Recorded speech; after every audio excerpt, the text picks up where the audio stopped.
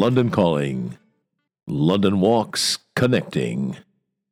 London Walks here with your daily London fix. Story time, history time. Well, it wasn't Sophie's choice yesterday. It was my, David's, choice. And while it certainly wasn't choosing which of your two children is going to live and which one is going to the gas chamber, it was a tough call. In the end, I decided to consign Shakespeare's Globe Theatre to the flames. Yes, yesterday was the 409th anniversary of the most famous theater in the world, catching fire and burning down. The pull of that event was very strong. I sorely wanted to write about it, tell the story, voice it. But then, there he was, the winged boy, the Eros statue, London's best-loved statue, making his debut there in Piccadilly Circus, making the very heart of our city complete in a way it wasn't before that June day in 1892. As you know, in the end, I went with Eros, partly because there was so much about him I didn't know. Maybe the most famous instance of hidden in plain sight in all of London. But what finally tipped the balance toward Eros was a hole card I've got about the Globe Theatre on a September day in 1599. That'll be the Globe Theatre's big day. I'll play that card come the anniversary on that day in September. And we've got a pretty good warm-up act today, June 30th, because this is the anniversary of the opening of the new rebuilt Globe. It opened on June 30th, 1614, a year and a day after the much-loved first Globe burned down. The important distinction to draw between the Globe that burned down and the new rebuilt one, the one that opened on this day in 1614, is the first Globe is the one that comes trailing clouds of Shakespeare glory. It was his theater. It was the theater where many of those great plays were first performed, where those great lines were first spoken and first heard. Okay, there's another distinction.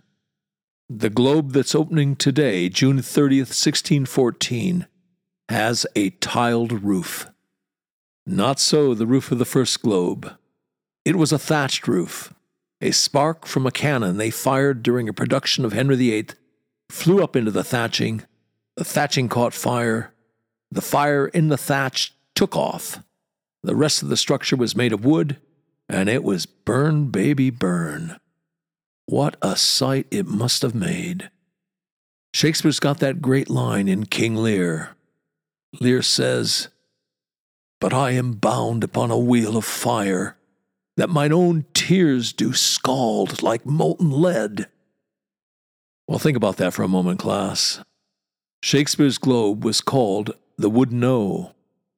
A wooden O lying flat is like a wheel lying flat. That theater going up in flames, that was a wheel of fire. Shakespeare, more than anyone else, would have been bound upon that wheel of fire. All those moments and memories in that wooden O transformed into a wheel of fire. I think we can safely assume his tears, real or inward, would have scalded like molten lead.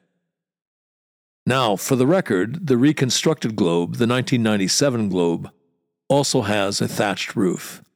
The first thatched roof building in London since the Great Fire of London in 1666. They had to get a special act through Parliament to build a thatched roof building in late 20th century London.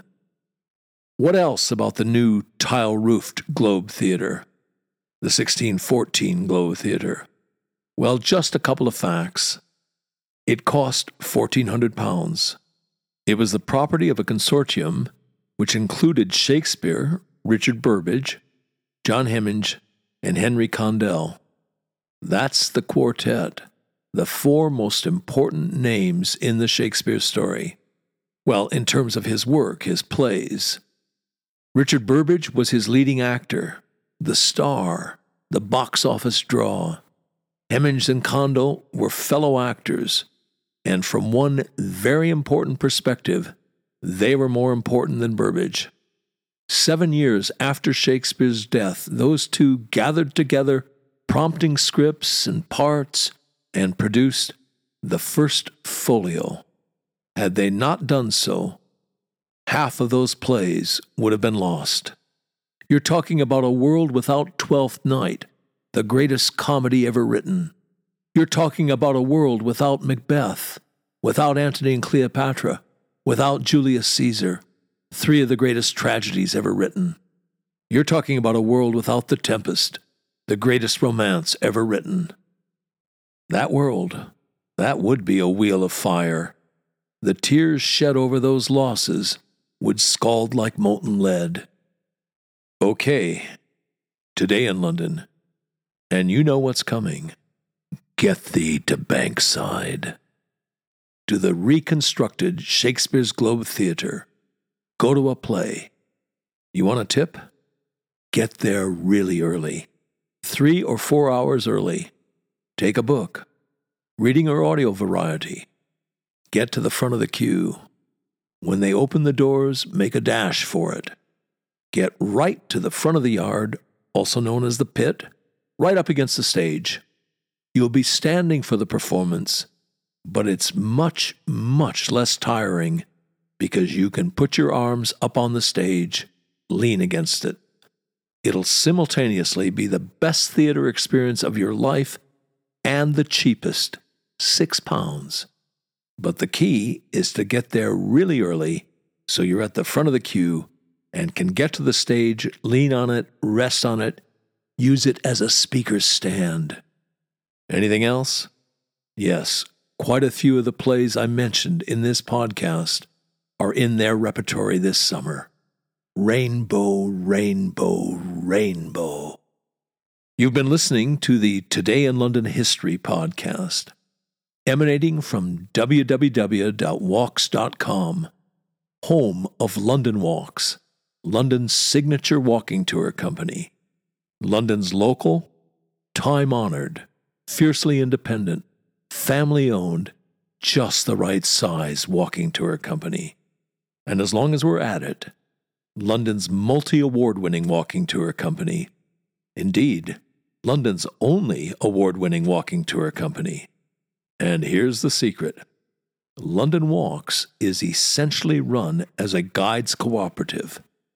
That is the key to everything. It's the reason we're able to attract and keep the best guides in London. You can get schlubbers to do this for £20 a walk, but you cannot get world-class guides, let alone accomplished, distinguished professionals. It's not rocket science. You get what you pay for, and just as surely, you also get what you don't pay for. Back in 1968, when we got started, we quickly came to a fork in the road. We had to answer a blockbuster question. Do we want to make the most money, or do we want to be the best walking tour company in the world? You want to make the most money, you go the schlubbers route.